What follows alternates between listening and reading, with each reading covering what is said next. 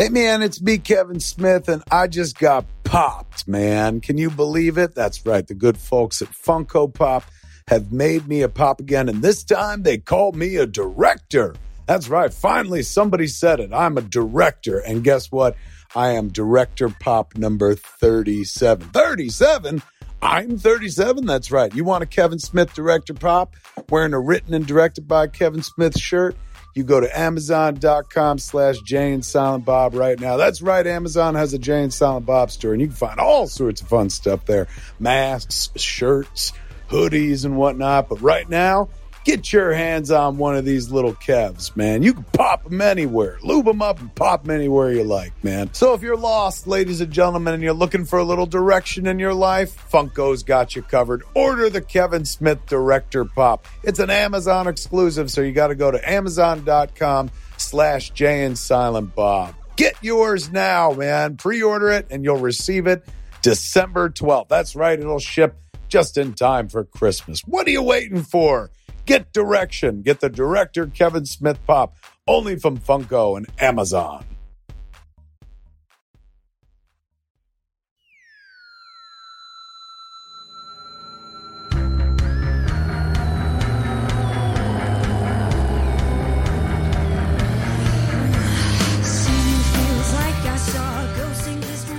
Greetings, children, and dare you step inside the vegan abattoir. I'm Kevin Smith. And I'm Harley Quinn Smith. You thought I was fucking finished, didn't you? You thought I was done with this show. You were like, oh my God, she's totally replaced him with her fucking creepy boyfriend. I'm back, ladies and gentlemen. Creepy? Well, he was trying to take my place. He was never taking your place. What was he doing? He was only helping you out when we couldn't be in the same room. Did you get any feedback? Were people like, I like you and him better together? I know you read the reviews. No, so I don't read them anymore. You stopped? Yeah, I haven't looked at them. I'd actually like to say probably a good thing that you stopped looking at the reviews right before your boyfriend started taking over co-hosting duties, because you would have been going after motherfuckers. Hey, fucking Sleepless in Seattle. Go fuck yourself. Austin's the best. He's perfect. Don't. How was it doing the show with him? Well, we were recording in a closet, so that was why? Because we were looking for a soundproof. Look at this room's not even soundproof. Yeah, now that I'm actually saying no, are you kidding me? Listen, here, quiet. Shh. You can hear that dippy fountain your mom's got running outside that I'm like, you do realize this room is a podcast studio. She's like, I know, it sounds like nature. I'm like, nature? Unplug your fucking water feature, I says. And yet there it is playing. You don't need no quiet room. Shit's free, son. They get what they get. Free. You ain't got to climb in no closet to record your show. Good you should point. be recording a show while you're driving cross country as well. Oh, that'd be fun. The kid is about to light off. You know what? Before we get into this, because we'll get into that. But I didn't get to co-host the show with the kid for a while because I went to New Jersey for the opening of Movies, which features vegan food, so we're still on brand. Yes. Then I went to see my mom and my brother in Florida, and we ate Beyond Burgers, so that's still on brand. Still matters to the podcast. Check and check. Then right before I left Florida to come home to my loving family, I got a barrage of texts. Dramatic Shakespearean texts. You have betrayed the family. Why do we have to talk? Holy fuck, this? Man. I was raked over the coals because well, I still can't figure it out. Because there was a chance that perhaps I could bring home COVID. But the kid reacted as if I did bring home COVID and then licked everyone's face with it and then shoved a roll of nickels up my ass and then handed the nickels out to everybody in the house so that they would It was like you did. get COVID. You're out of your mind. It was because I found... Only the second battle, by the way, that you and I have ever had in our lives. Both of them COVID related. Both of them. Both of them you being very overly COVID reactionary. I feel very protective over COVID. Who fucking knew? And then this one has the balls to say to me the other day, she's like, well, when I'm in Texas, I won't care so much because Nan and Pop won't be there to get infected. So I don't. I said, and you? And you guys. And well, this is what she said. there will be no old people, so I can do whatever I want. I was like, hey, what do you mean? Nan and Pop are definitely fucking old. You got that right. But what, me? But yes, she was very protective of everyone in the house who's of high, what do they call it again? Risk. High risk. And Nan and Pop, just by their virtue of their age, put them in a high risk category. And me, by virtue of the fact that I had a heart attack, and by virtue of the fact that this motherfucking disease gets everybody. It's no longer just fucking young and old and shit. She got real fucking militant about it. So the only 2 fights I ever had with the kid, they were not like knockdown, drag-out fights, but the only 2 times I was ever like, fuck her, man. And it was only because she was like, fuck him, man. And she fights like a combination of me and her mother. Which is a vicious combination. Yeah, it is a bad combination. It's a really, really bad combination. Well, it just means that you'll, like, what you take from me is the condescension and the, like, smarter than thou. Mm-hmm. But what you didn't take from me is the ability to, like, I'm going to drop this, or I'm going to back down, or I'm going to let it go. What you picked up from your mother is the, like, Ahab from Hell's Heart, I stab at thee, fucking harpoon me to the fucking whale because we're both going down in a blaze of glory. Fucking I will not lose fight style. It's not great. I don't wish I was this way, but I don't know if I could ever not be this way now. Yeah, believe me, I ain't gonna lobby to fucking change you. And you are what you are based on the fact that, like, part of her DNA wound up in you, God knows where, because you look like fucking little me. But at the same time, every once in a while I see her in never in your physical appearance. It's always like looking in a family mirror of sorts, but definitely in the way you go about the world. I see her always come out, and generally that's a very good thing because your mom, raised a smart baby woman. But when it's shitty, that's when I'm like, why the fuck didn't that part of the DNA slide down the crack of my ass? Like, what the fuck? Run for the hills. Oh my God. It is really, it's so bad when any of us fight. It's really, really bad. I just wanted to pull Austin aside and be like, brother, God bless. You should have, because he was, you can't see my face, but he was just like, Have you guys ever fought? Like fought, not just like, fucking, I love you more. No, I love you more. You can't say that. Yes, we fought. Have you like had fights where you're like, well, you're a fucking douchebag? Have you ever called him a douchebag? That's when you know you fought. I've ever called him a douchebag. Did you ever call him a fuckhole? No, I don't think I've called him a fuckhole. Have you ever called him the C word? Cunt? You're like, listen to me, you fucking little big fat cunt. It's like, cunt. What? I have not. How bad have you ever gotten in terms of throwing out angry names? Bastard. Bad boy. You're such a bad boy.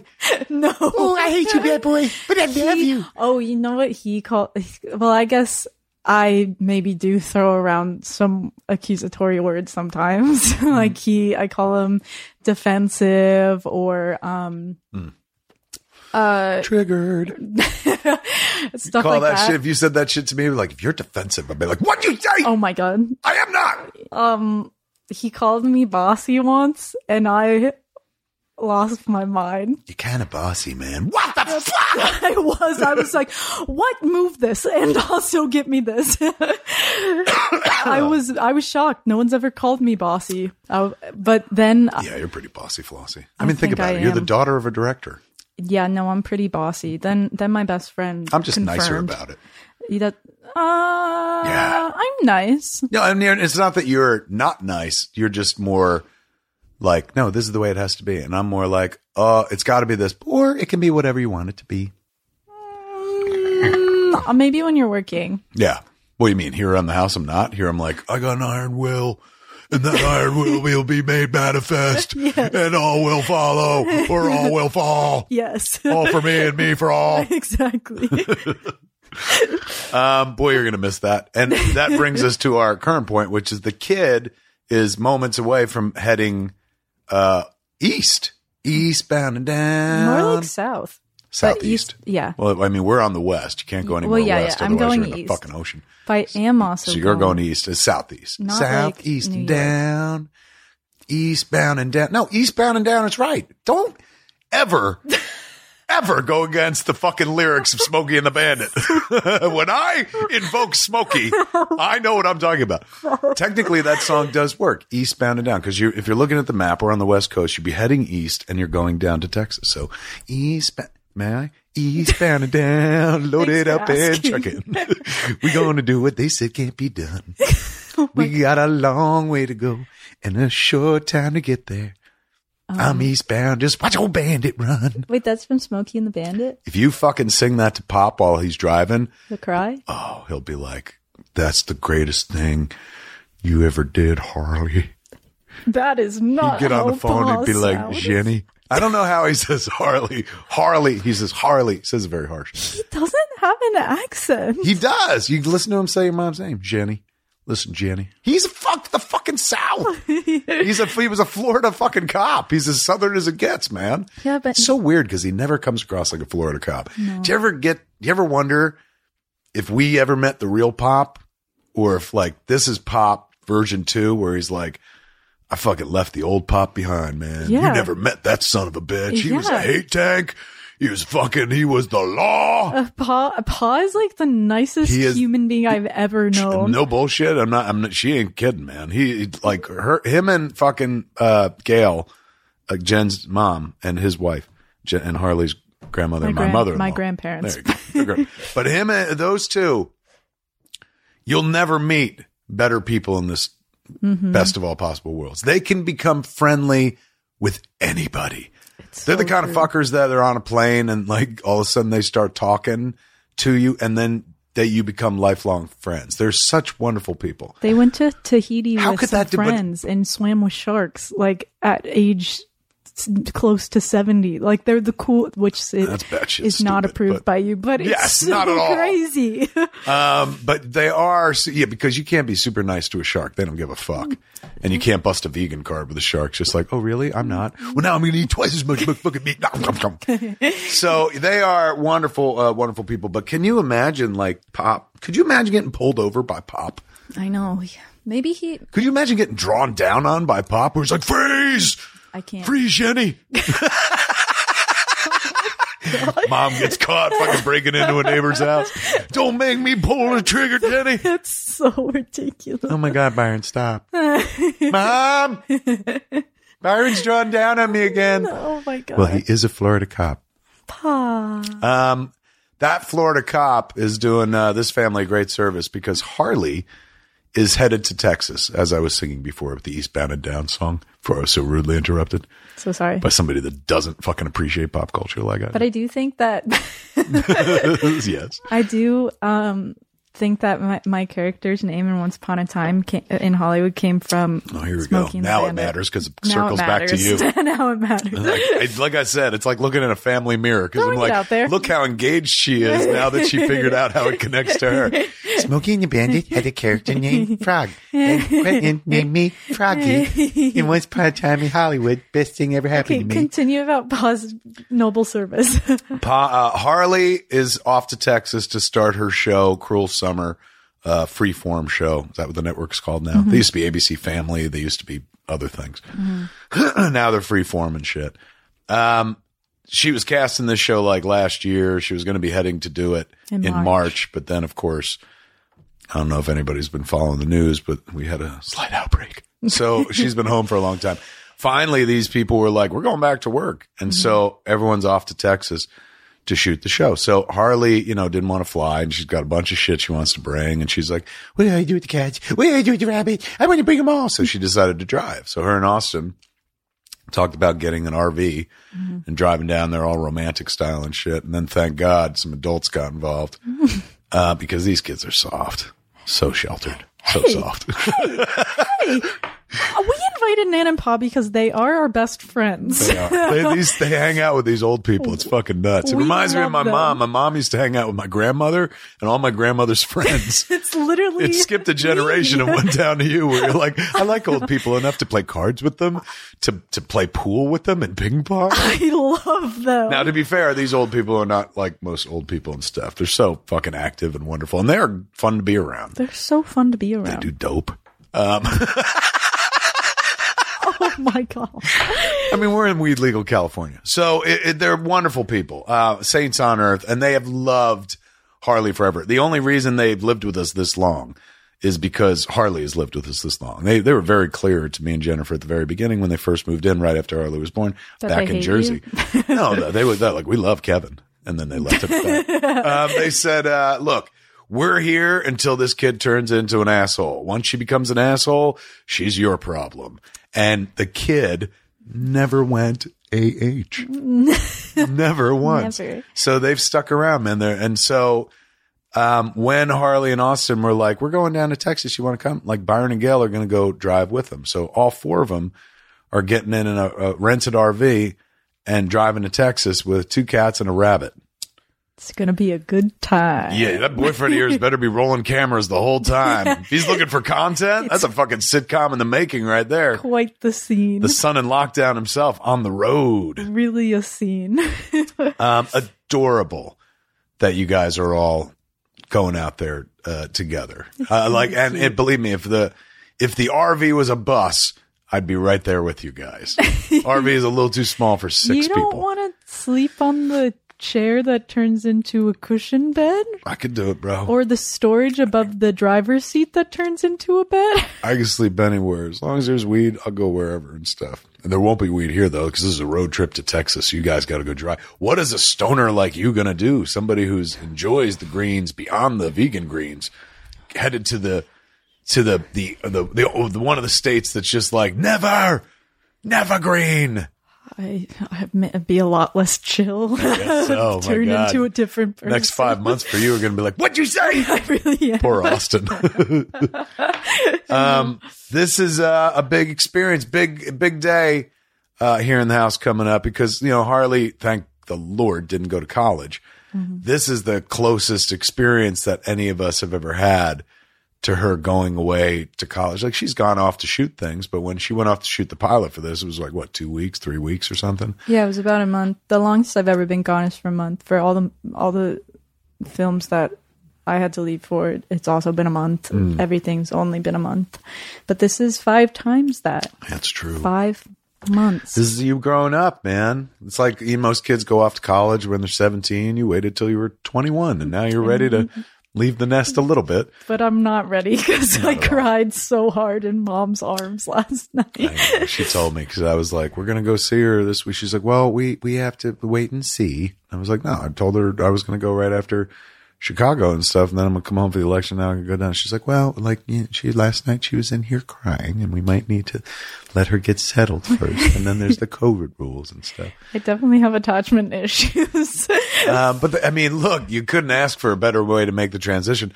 You are literally, as I told you as a child, you live in a bubble.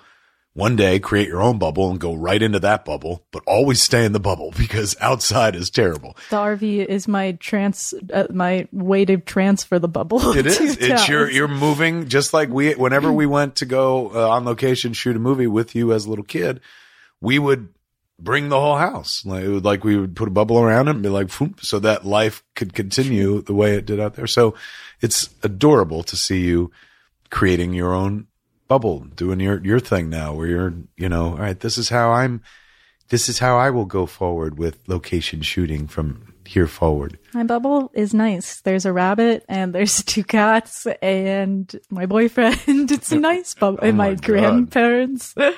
You're invited to be a part of the bubble if you want. I'm just financing the fucking bubble. That's true. You keep the bubble going. That's the most important role. Exactly. Bubble builder over here. Fuck. All right. Speaking of Austin and son in lockdown, Wow, what a way to tie this back. It's only well done if you don't call attention to it. I'm sorry. I'll take the compliment. I was just really impressed. While we were doing Son of Lockdown, which was a part of the great show Celebrity Show Off that ran on TBS this summer and stuff, the hostess of that show with the mostess, of course, the great Mayim Bialik, and I met her a few times before in the real world when I've done little bits on Big Bang Theory. But I've always dug her, man. Because she's smart as a fucking whip. And like early on, the hubbub on her was like, she's fucking a genius, right? Mm-hmm. And people be like, what? The Blossom Girl? Like, yeah, she grew up to be a rocket scientist and shit like that. And she dropped out of the public eye for a while to pursue studies only. Then I forget. Well, I don't know if it was like Curb Your Enthusiasm or if it was maybe the Kirstie Alley show, but I remember she like played herself on a show as an adult. And I was like, I haven't seen her in a while. And she was really funny. And then she got the Big Bang Theory gig and like the rest is history. She's been working pretty consistently on one of the most famous sitcom of the last fucking decade and stuff.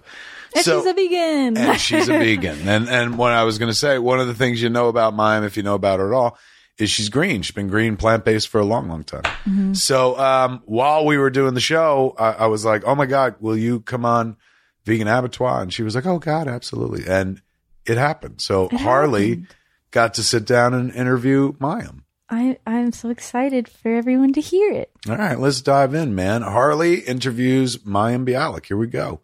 Thank you so much for being here. I'm so stoked to talk to you for so many reasons. Also, so weird because we were just involved in Celebrity Show Off together. Such a small world. It is our reunion of sorts. Thank you so much for having me. Yes, it is a reunion of sorts. So every guest who comes on the show, I ask of them if they could tell me your vegan story. Where did you get involved with veganism? When did you first find out about it? What did your vegan journey look like? Let's see. I was raised on what we call the SAD diet, the Standard American Diet, the acronym for it. And my parents are first generation Americans. And so I come from a lot of Eastern European cooking and a lot of meat, a lot of potatoes, also a lot of really beautiful food because my grandmother was Hungarian and there's very special cuisine that comes from Hungary. So I grew up, never really complaining about what I ate because that wasn't really an option in my house. I always felt weird about eating animals, though. I did. I felt weird about it. And growing up, I was born in 1975. Like, you didn't do anything with those feelings. You just had them and shoved them down. So When I left my parents' home, I was 19 when I went to college and I moved out and I became a vegetarian. And back then, that's what we called it. I now can define it as I was a lacto-ovitarian. So that meant that I ate eggs and I ate dairy. And one of the things that happened when I went to college, I started getting sick a lot. I always was one of those people who was like always runny, always sneezing. My eyes were always itching and burning. And like just my whole life, my whole household was like that. And I went to a doctor at UCLA and I don't even remember who this doctor was. I wish that I remembered, but he said, have you ever thought of cutting out dairy? And I was like, no, why? And he said, because it produces mucus and it's really bad for you. And I significantly cut back dairy and I no longer needed to keep going to him for sinus infections and for antibiotics. Oh, wow. And for the next 25 years, I did not take an antibiotic. I had a dairy allergy. Now, that doesn't mean I was lactose intolerant, which most people are. I had an allergy and I likely had it my whole life. And I was raised on, ice cream before bed and a glass of milk and all those things. And sure enough, I went through a box of tissues every 2 days. My brother was the same. My father was the same. And they just kept feeding us dairy. So I pretty much eliminated dairy. I still ate trace dairy, like if it was in a Snickers bar or Reese's peanut butter cups, Right. I ate eggs if it was in things. And when I had my first son, I was 29 when I had my first son, I was still eating small amounts of dairy. He was allergic if I ever had dairy through my breast milk. Now, this doesn't mean that he was allergic to breast milk. It means that one of the most common allergens for newborns is dairy. And if you are breastfeeding, any dairy you have, they can be very sensitive to. it was then that I decided to stop messing around and to just cut out dairy. It was not good for me. It was not good for my baby. And eggs went shortly thereafter, after I read Eating Animals by Jonathan Safran Foer. The environmental and ethical implications of continuing to eat products that had been farmed just didn't work for me anymore. And the best way that I describe my vegan journey is that I kept trying to find where the line was, you know, like, will I eat a free range chicken? Will I eat a free range chicken egg? Will I do this? And finally I said, you know what? I'm just going to erase the line. And then there's no question of where to put the line. Right. I'm vegan. I don't eat anything that was made from an animal being processed in any way, whether it's a farmer or a farm or a factory. And I happen to be a lifestyle vegan, meaning I also choose not to wear byproducts of animals. I do not eat honey. If someone bakes something and there's honey in it, I don't kick it to the curb, but I do not cook with honey, and I do not pursue animal products like silk and honey and wool. That's amazing. That's my journey. I love it. I love it. Thank you for sharing your journey with me. It's so great to hear all the aspects that went into, you know, ultimately becoming vegan, because so many people don't just go vegan overnight. It takes time. It took me a few years to become fully vegan, and it's, you know, a process for sure for a lot of people. And I've also watched all your videos on your YouTube channel about veganism. I love how you involved the economic side of veganism in all of it, because, you know, we as humans have done some pretty horrendous things to animals, like genetically mutating them so that they have more desirable meat. You know, chickens having larger breasts or pigs having lighter skin.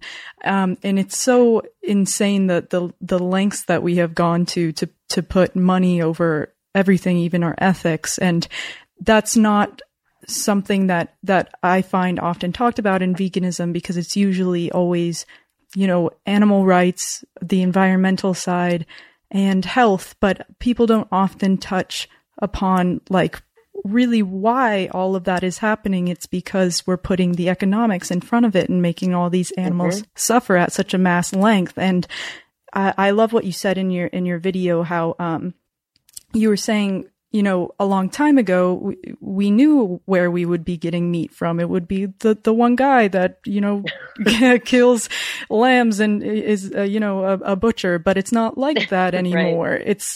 It's such a different system now. Why do you think it's so kind of difficult to understand for most people, or just not even that it's difficult? It's just not something that, you know, is at the forefront of our mind. I mean, I think, first of all, like, I really appreciate the question, because, like, this is really, like, when you kind of get past people's reactions, which you and I have been dealing with for years, right? Like, ew, oh, you eat bird seed. Like, when you get past the sort of, like, superficial, like, people being funny because they're uncomfortable that you do something that they don't feel they have the guts to do. Right. When you get through that first layer, what lies beneath it is something that people really don't want to talk about, which is capitalism. Right. And the fact is that drives all of our food decisions, because it drives all of our decisions, because it's the system that we're living in. And the fact is, it's not just the implication for animals, right? It's the implication for what it means to us as humans. Right. When we are working in those factories, I mean, this is like Marx and Engels, you know, this is revolutionary theory about economics. And it's saying that when we have to produce something, and the person who makes the most money is the person at the top, you have to do everything you can to make the labor as cheap as possible and to make the product as cheap as possible so you can get the most profit, so the person at the top can make the most money. And that's capitalism. And in many ways, it's really liberating and wonderful and like, yay, free market, right? Yeah. But there's going to be a price to pay. And the most vulnerable will pay that price. And that means animals. And yes, that means the populations that no one wants to care about, which we're finally talking about. The people who do that work and work in those factories, and we don't think about what it does to their bodies and their health and their families. Absolutely. And there's so many implications that come with working in slaughterhouses, or having to see these terrible things happen, that you kind of have to just condition yourself to be okay with seeing, because maybe it's the only way that you're able to make money for your family. but like the mental health implications, as well as, you know, the physical ones, just being in these very dirty environments and participating in these laborious tasks or anything. Well, and they're also there's been, I think it was Harper's had a few really unbelievable articles about what it's like to work in those factories by people who work there. And like, I didn't even know these things, like the level of pain in your body from working in these kinds of factories. And it's like, it's the kind of thing that people don't want to think about because it's really unpleasant. But also, like, you know, I dated a carpenter for many years. The things that he inhaled, you know, installing homes for rich people, like, it is not healthy. And it wasn't healthy. It's never going to be healthy. But we don't want to think about that. Think about the people who paint your house, the people who tent your house, like the people who do the work that you don't want to do. Their lives get put at risk the more we keep trying to take, you know? And, you know, I think the life that you live is really, really brave, especially taking these things on, because people want to think that just they eat their hamburger and they don't have to worry about it, you know? Yeah. And for people like you, I mean, like, that's why I respect you so much, because you're saying, like, how about we don't just push it under the rug? How about we talk about it? And it makes people very uncomfortable. It really does. But I'm not uncomfortable, and that's why I'm so happy to talk to you. Well, I'm so happy that you're willing to talk to me about these things, because they're so important to discuss and so important to remind people of, because a lot of it, I personally think, is not intentionally ignored most of the time. But I mean, obviously there are just some cases of it's easier not to think about the bad things that you're doing or the bad aspects of your life that you're contributing to the world. That's the case for a lot of people. But I think for a lot of people, it's just like, they're not told. And I wasn't told for a long time, and it wasn't my parents' fault. No. And it's funny because, the person that I made children with, we're not married anymore, but we obviously were married at the time. And when I read Eating Animals, I was like, that's it. This is the nail in the coffin for eggs. Like, I'm totally done. And he was like, I don't want to read that book. Don't talk to me about that book. I don't want to hear about it. Like, enough is enough. And you know what? I kind of let it go. And he ended up reading the book on his own. And he was so pissed off because he said, now that I know, I can't look away. Wow. And he became a vegan. And he ended up, he's no longer a vegan. He eats a very heavily plant-based diet, but he ended up losing 100 pounds. Wow. On that diet and keeping it off. I mean, it's not even a diet. It was a way of life. But I remember he was so annoyed with me because he's like, once I looked, like, I can't look away, you know? Right. And it was really amazing. We raised our kids vegan, still. And, you know, it's something we came to together, you know, for their little bodies, but it's hard. It's very hard. I wanted to talk about the decision to raise your children vegan. I love that and I admire that so much. I can't wait to raise vegan babies of my own one day. And I watched your video of you talking about it. And I love that you said it's worthwhile to make sacrifices for a greater good, because that's obviously a lesson that applies to so many things. But I think a lesson that a lot of children aren't really taught very often, that, you know, yes, it like you were speaking about how it could be more difficult when your kids are at a birthday party, but, you know, you found out a way around that. But there are small sacrifices like that. But at the end of the day, you're teaching your children one of the greatest lessons of all time, which is also for sure. And it's compassion. very, very consistent. It's very consistent with a child's sensibility, you know. There's some really hilarious videos. I'm sure you've seen them. If not, I recommend them highly, where children are told like what their chicken nugget is actually made of. Right. And it's like, I'm sorry, I'm eating what? You know, like that. It's like, you're putting who where? Like, exactly. You know? And the fact is there are many places in this country, you know, in this world where resources are very, very scarce, but we are the only country that gets the most of our protein from animal sources, even in countries that eat, you know, animals and dairy and use those in their diet. No one is feeding their children the amount of dairy and meat that we do in this country. No one, because it doesn't make sense. It's so scary. I mean, and also just, it's so scary for the health implications for, Sure. we're not really telling younger generations where these things are coming from, at least not most people. Thankfully, there are people like you and other vegans in this world who are, bringing light to that. And those videos of children finding out where their animal products come from, it's always so interesting to me because no adults have that reaction. Like, children are always so much more naturally compassionate than if I tell adults like the reality behind the eggs and the reality behind getting all these animal products. They're like, okay, and they're jaded. I mean, many people are jaded, and also like, I didn't even know there was a different way to be when I was a teenager. I just thought I was going to feel guilty forever every time I ate. Like, literally. Right. I thought I was just going to feel guilty. And also when I became a vegetarian, even though I was lacto-ovo, like, there was not very much to eat. I'll just be super honest with you. Like, I ate pasta and French fries. Like, there was not, there would no, forget about alternative meats, because then you get those people being like, well, that's not healthy for you. Okay, fine. Don't eat alternative meats. There wasn't even options for like rice and bean burritos. Like, everything had lard. Everything was hiding dairy somewhere. Like, everything was meat. I went to UCLA. Like, I lived off of the tofu at Panda Express until I found out it's made with chicken stock. Like, really, people? Really? Exactly. It's so unfortunate and ridiculous how many things that one would think are probably safe for us to eat. Do not try and, Cheesecake Factory, thank God they added, an Impossible Burger. You cannot eat anything else on the menu.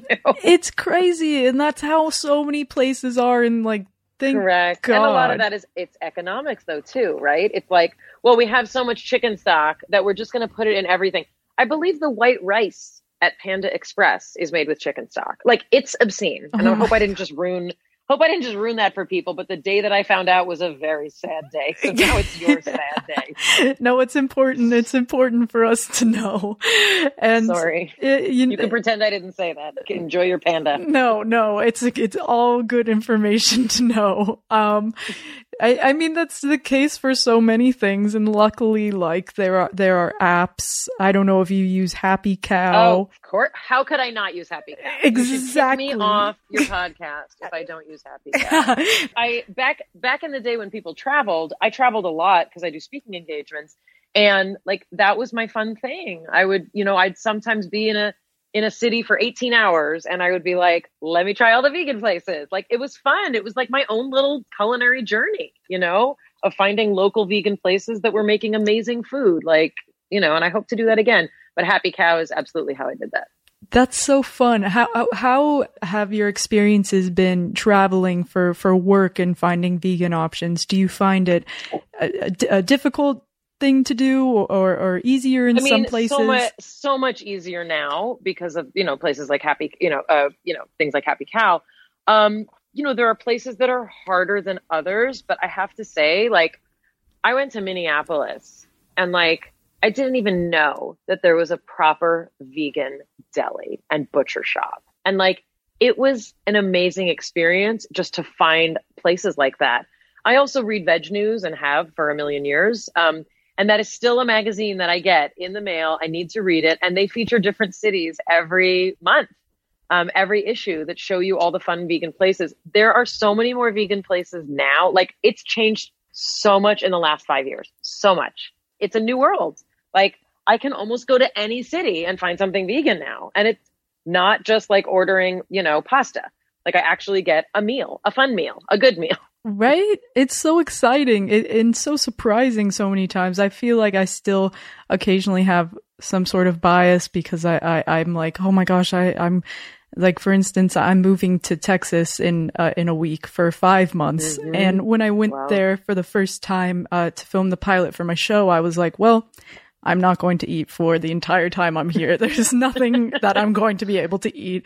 But little did I know, Dallas actually has like the best vegan food I think I've ever had. So it's crazy, like, how available. And, I can't really have a bias anymore, because really no matter where you are, the vegans are alive and well, and it's stepping up for us and creating these amazing options. We're stepping out in the world. Look out. Here we come.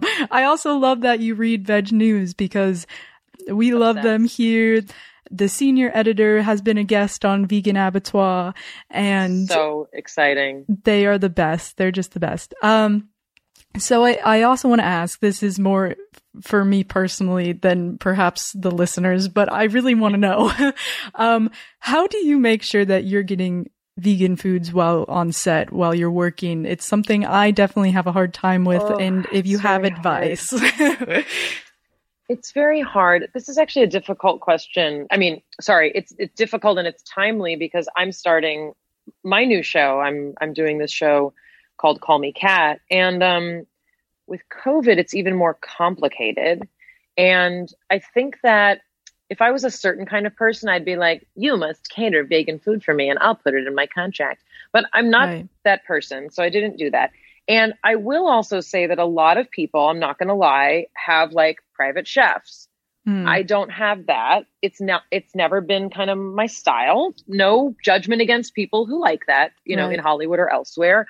But like, I'm like a crunchy granola hippie. Like, I just like, I don't have fancy people making fancy food for me. It's just not my thing. So now with, the restrictions because of the virus, like, we can't even eat food you can't eat in front of other people. Like, you have to eat in your room.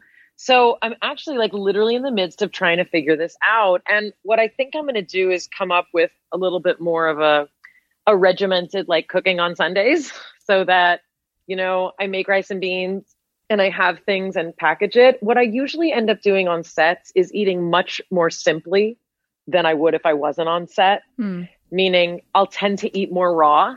When I was on Big Bang, I would sometimes do like a raw flush or an unprocessed flush, where I would do like tons of fruits and vegetables. I would do raw nuts, and I would like do that for a couple days a week and like bring smoothies from home. So that's something I do.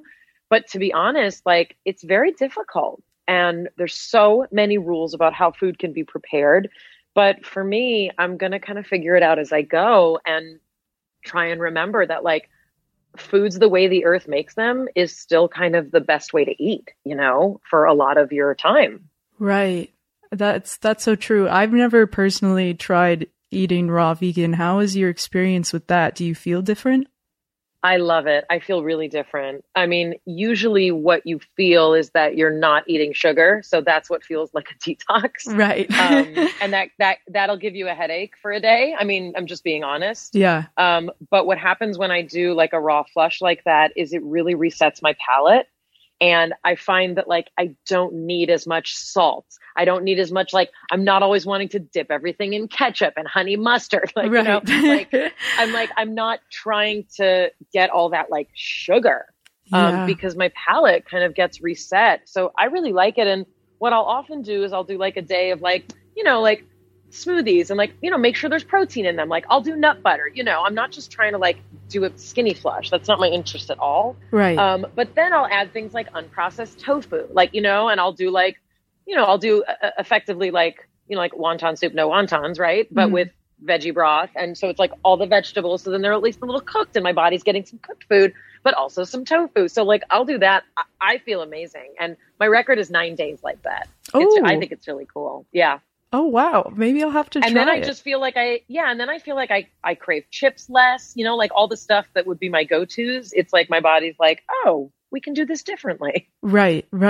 What is your go-to snacks your go-to vegan snacks? What do you normally crave on a normal day? I mean, I crave everything, which is a problem. Me too. I'm a baby carrots person. I feel like they solve a lot of problems. True. I'm also I'm a very anxious person, meaning I like to fidget and baby carrots, you get to like keep putting them in your mouth. Like I like grapes. I like small foods, I will do like a handful of walnuts or almonds, but I don't know who created hip peas. Ooh. But it's become a problem. Right. I would eat them every single day. It's become a problem. I literally, like we say, if it's not an option, it's not a problem. I've had to stop making it an option sometimes because it's so good. And I'm also obsessed with chow cheese. Oh, me too. CHAO. It's also a problem because like I feel like I could eat the whole block in one sitting. Yeah. It's very, very delicious. So I'm trying to think. Yeah, I try and do, like I said, fruits and stuff like that tend to be go-tos. And I really have noticed that the more kind of trashy vegan stuff I have around, the more I'm going to eat it. So I try not to have it around too much. Right. I save it for special occasions, you know? Yeah. No, for sure. I mean, there's always a time and a place for trashy vegan foods, always. Correct. Maybe it's not all the time, but that's also a huge misconception, is that all vegan food is healthy, which it is not. No. At all. It's you can gain a lot of weight as a vegan. I know people who have done it. Yeah, I did it. It's happened to me. It's very easy to. Just because it's vegan doesn't mean it's healthy. And there are some pretty incredible snacks out there for us vegans. I've been really obsessed with chips made out of cauliflower recently, and I highly recommend that. They're pretty similar to hippies, but they're more, it kind of tastes like more of a Cheeto sort of situation. It's really great. Stop it. You just said it. You said the magic word. Said the magic word. The other thing I'll tell you, which is my favorite thing. This is a funny story because one of my favorite trashy snack foods, sour cream and onion Pringles. Oh yeah. And wait for it. Those are dairy. I mean, it's dairy. Right. But wait for it. In Israel, they are not dairy. Oh, so wow.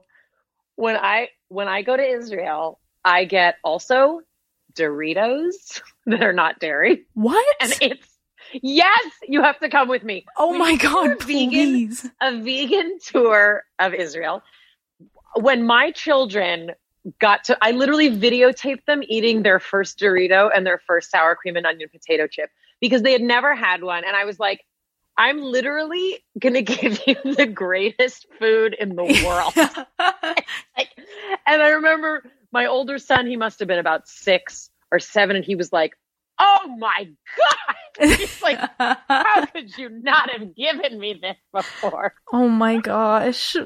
Yeah. So Israel, next time I go, I will try and secure some in a safe suitcase because they do crumble when you bring them home. I've tried that several times. Oh my gosh. That Doritos are one of the foods. I mean, I don't really miss many things, but Doritos definitely. You do not have to miss them anymore. You don't have to miss them anymore. Wait, why? So the reason is that so the rules of kosherness, which is one of the ways that we vegans can check if something is dairy or not, because there's a kosher certification that has a teeny tiny little D next to the U in the circle. And sometimes that means that the facility is dairy. And these are just the rules of kind of how we designate foods in the Jewish community and in the kosher community. But in Israel, a lot of the factories, just because of the way the factories are set up, they have to be either dairy or meat. And the facilities that produce meat exclusively produce meat products. The other facilities have the option of not having to be dairy. So they're what we call parov, which means there's no dairy or meat. So Pringles are made in a factory that doesn't make anything that's meaty or dairy. They get to be nothing. They're completely vegan. It's the best. Wow. I mean, that's so great to know. It's a life changer. I know. It is a life changer. I am going to try to see if I can somehow secure some on the internet, maybe. I don't know. Let me know if you have luck, because otherwise I have to go and get them. It's a very long flight and we're in the middle of a virus. So. Yes, but maybe worth it. I don't know. So I also wanted to ask, in regards to acting, how do you feel about wearing animal materials in your wardrobe? Honestly, this show that I'm doing for Fox, this is the first time in my career when I've been able to make that loving, gentle request. And I give credit to Beth Morgan, our designer. My character will be vegan in her clothing, and that's awesome. Shoes presents a challenge because there are a lot of places that sometimes like claim that it's leather, but it's actually synthetic. So it takes a little more research. Right. But we've got a bunch of stuff from Matt and Nat, some really cute bags from them. And they also make some beautiful shoes. While I know that there are very fancy brands like Stella McCartney and all those things, like that's not really kind of my lifestyle or my characters. Right. So we're really trying to also show that like there's reasonable fashion. It doesn't have to be a big deal to have vegan fashion. So that's what we're doing for the character. In my personal wardrobe, I do not have, I am completely, vegan in my wardrobe. I will say that I have a few items left over from when I was a teenager. Like I have my old Doc Martens. Right. They do make Doc Martens that are vegan, and I do own vegan Doc Martens. But I do still have, my Doc Martens from when I was 20 years old. And there actually was a specific question once in Veg News about this. Like, is it better to throw things out and like contribute to, waste? And so what they said is like, people have different perspectives, but I also have one wool sweater that I've had again since I was probably 20 years old.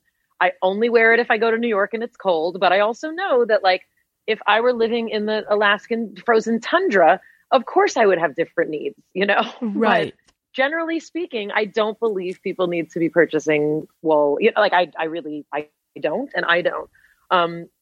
It's hard when I do red carpet stuff because the choices are often a lot more limited.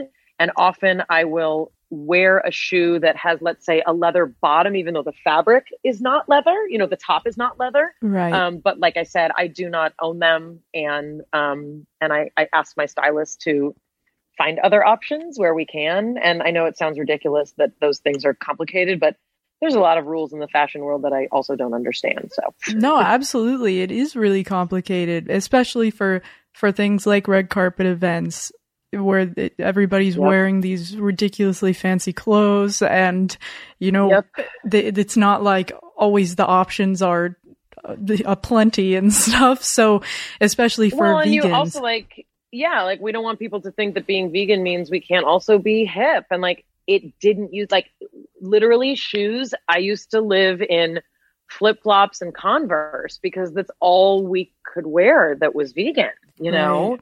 So the fact that you can look like other people, like it is important. And, for those of us in the industry, like looking competitive, meaning looking like other women, unfortunately, it is a thing. And you don't want to feel like, oh, there's the vegan in her weird vegan, whatever. Yeah, no. So I'm really glad a lot of that's being normalized now. And I think that's amazing. And designers like Stella have helped us out, by sort of showing that you don't have to choose, it's not being hip or being vegan.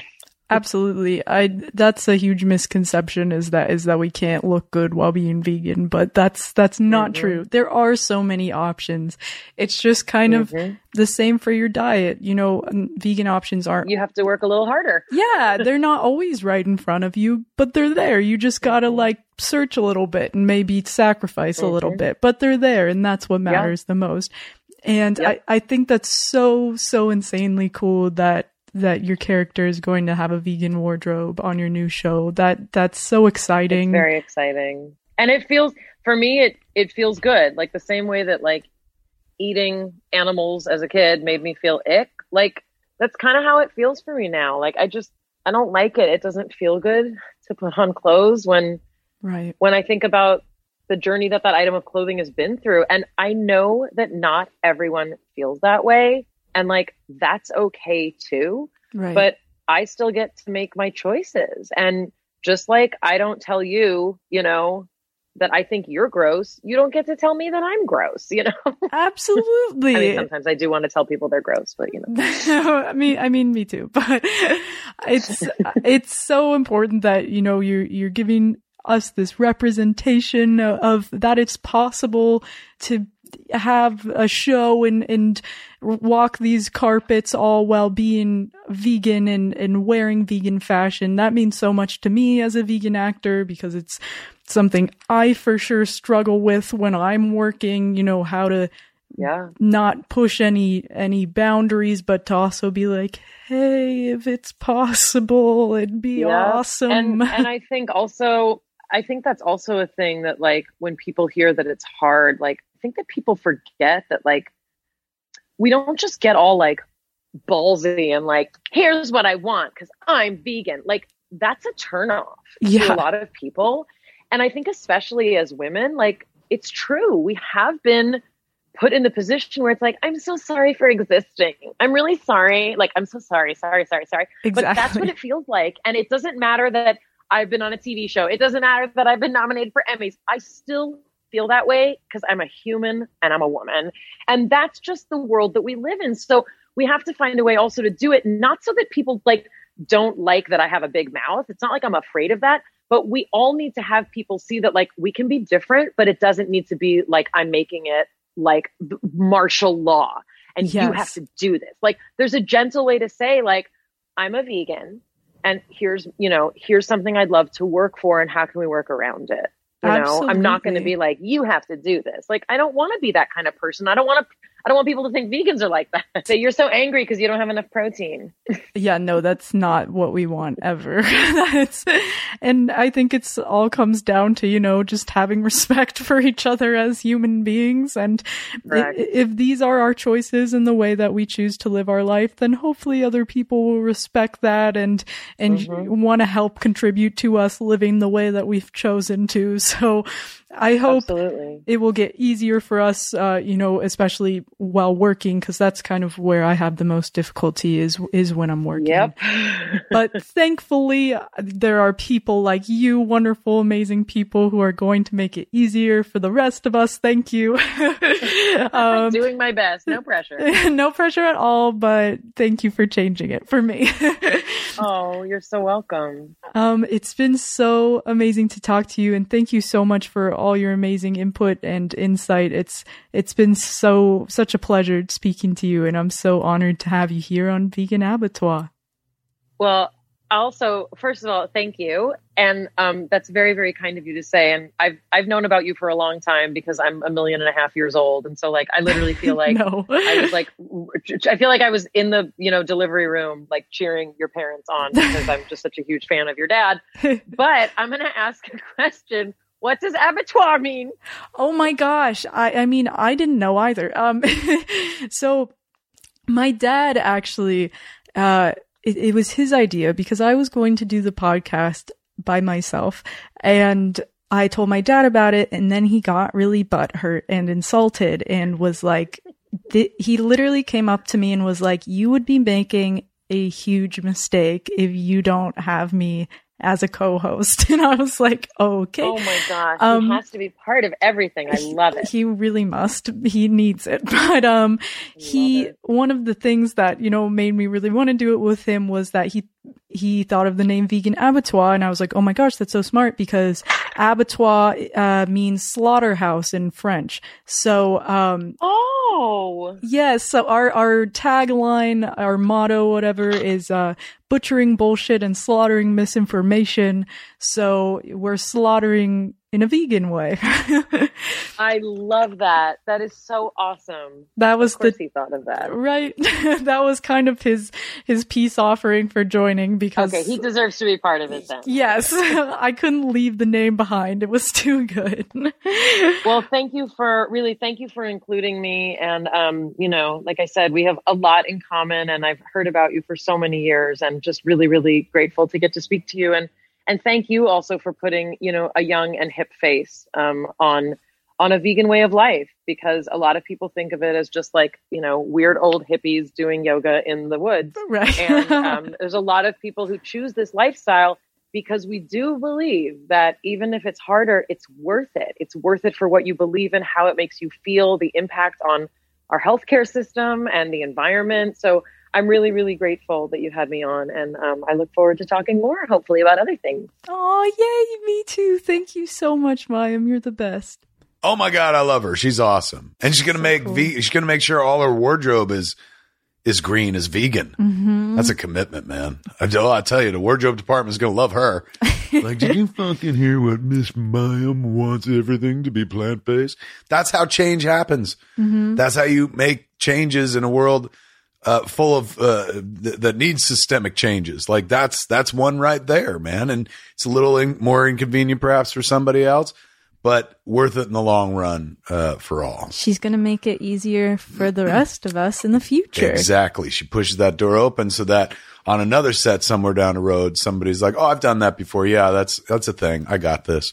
To say the least, I am not at that point. No, you don't have enough juice. You ain't got that Mayim Bialik, Miss Mayim juice, man. To say the least. You didn't have no Big Bang Theory yet? No. Jeez. So that won't be. That was the one thing you should have fucking asked her, man. Like when you were all done with everything at the end, you should have been like, all right, so we're wrapping up and I just want to say it was great talking to you and you're a love fellow vegan and blah, blah, blah. But before we go, how much fucking money did you make on that show, man? I want to know. She can't even imagine. Fucking stinking rich. All those kids, those Big Bang kids are rich, man. Could you imagine being that rich where you're like, I could just guest on people's podcasts for the rest of my life or host a game show if I want? Or what's the new thing she's doing? Call Me Kat. I mean, fuck. World's at her fingertips. And she's smart. It's not fucking fair to have like a bunch of TV shows and be brilliant. It's like really in not real life. Fair. I know. It's not too fair, but I'm She's happy wearing it for well. her. I mean, we all are, man. More of fucking Mayim, less of everything else in this world. True. We share a hair person. We also, her and I share a publicist too. Do you really? Mm-hmm. Oh, and we all share a hair person. We all. You share my hair person. Yes. Who shares Mayim as well. Emily Dawn. Yeah, Christensen. Yes. Every once in a while, like Emily would be like, blah, blah, blah, Mayim said. And I was like, oh, that's right. Like, you do her hair as well. Small world. Very small world. Small world here on Vegan Abattoir, ladies and gentlemen. But not small world, but big good times. Thank you. That's our new slogan. That's the worst slogan ever.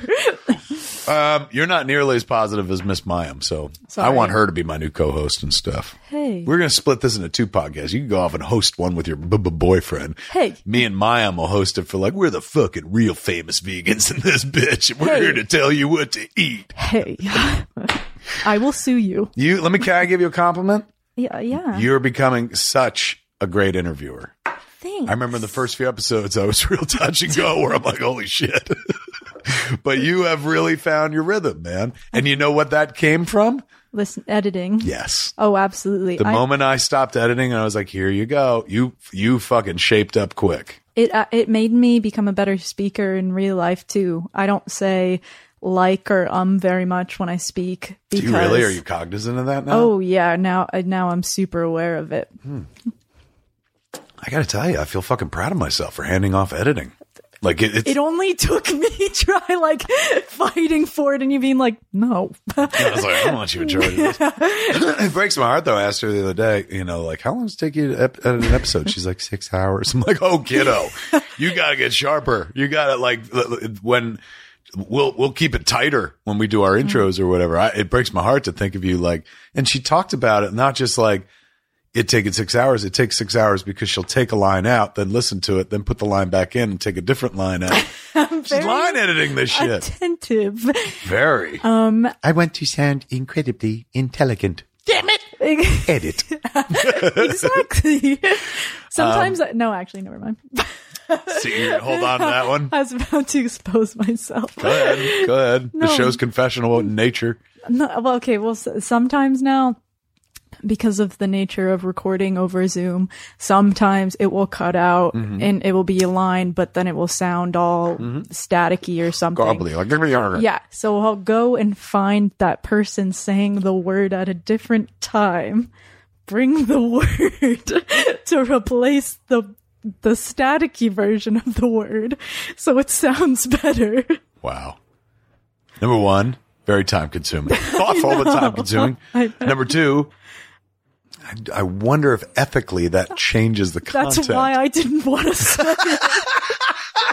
Well, if you're just swapping out a word, though. It's the same word. Yeah. It's just to make it sound better because I don't want people thinking we have a low quality podcast. Yeah, God forbid. God forbid. They hear all the cursing. They're like, this is high quality, highbrow. This is the New Yorker of vegan podcasts. I would never want anyone to think that. It's adorable how much work you're putting into it. Good for you, man. And it does have ripple effects beyond the podcast itself. Like you said, like it trains you to speak differently in the real world. I did need to take a week off last week for my mental health and editing because it takes me so many hours. I mean, there's only so many hours in the week. So it takes so long. You're doing great. It's also, I don't love hearing my voice back all the time. I know some of us do, but this person does not. So that there's that. Once you get your voice to a place where you like the sound of it, like where you're like, oh, that's how I want it. And once you control it like an instrument, because you go back and listen to the early Smodcast. I'm like, hi, I'm Kevin Smith. Now I'm like, I'm the Barry White of podcasting, man. I can bring it down here. I want to know how to control. I use it like an instrument now. I have seen an interview with you and you were just a young little baby. And I'm like, hey, man, I'm too cool to answer your questions because I'm the indie flavor of the month. I mean, technically, I was the flavor of the year. Technically, a decade. Oh. There it is, kids. Look, I had to fucking help you out. You showed your insane little secret. I had to share a little bit of mine, so it took the heat off of you. Thank you. Took the hits for you. Thank you so much. Did you enjoy yourselves here in the Vegan Abattoir, ladies and gentlemen? Have we slaughtered misinformation? Did Miss Mayim butcher bullshit? Yes. Good. I answered for the audience. You did. Thank you for saying it. I guarantee the editor is going to cut that out. They're like, I don't like the sound of that person's voice, and cut it right out. We have no show without the person sitting across from me, the little vegan astronaut, Miss Harley Quinn Smith. Hey. That's it for Vegan Abattoir this week. I'm Kevin Smith. And I'm Harley Quinn Smith. Give our Vegan Abattoir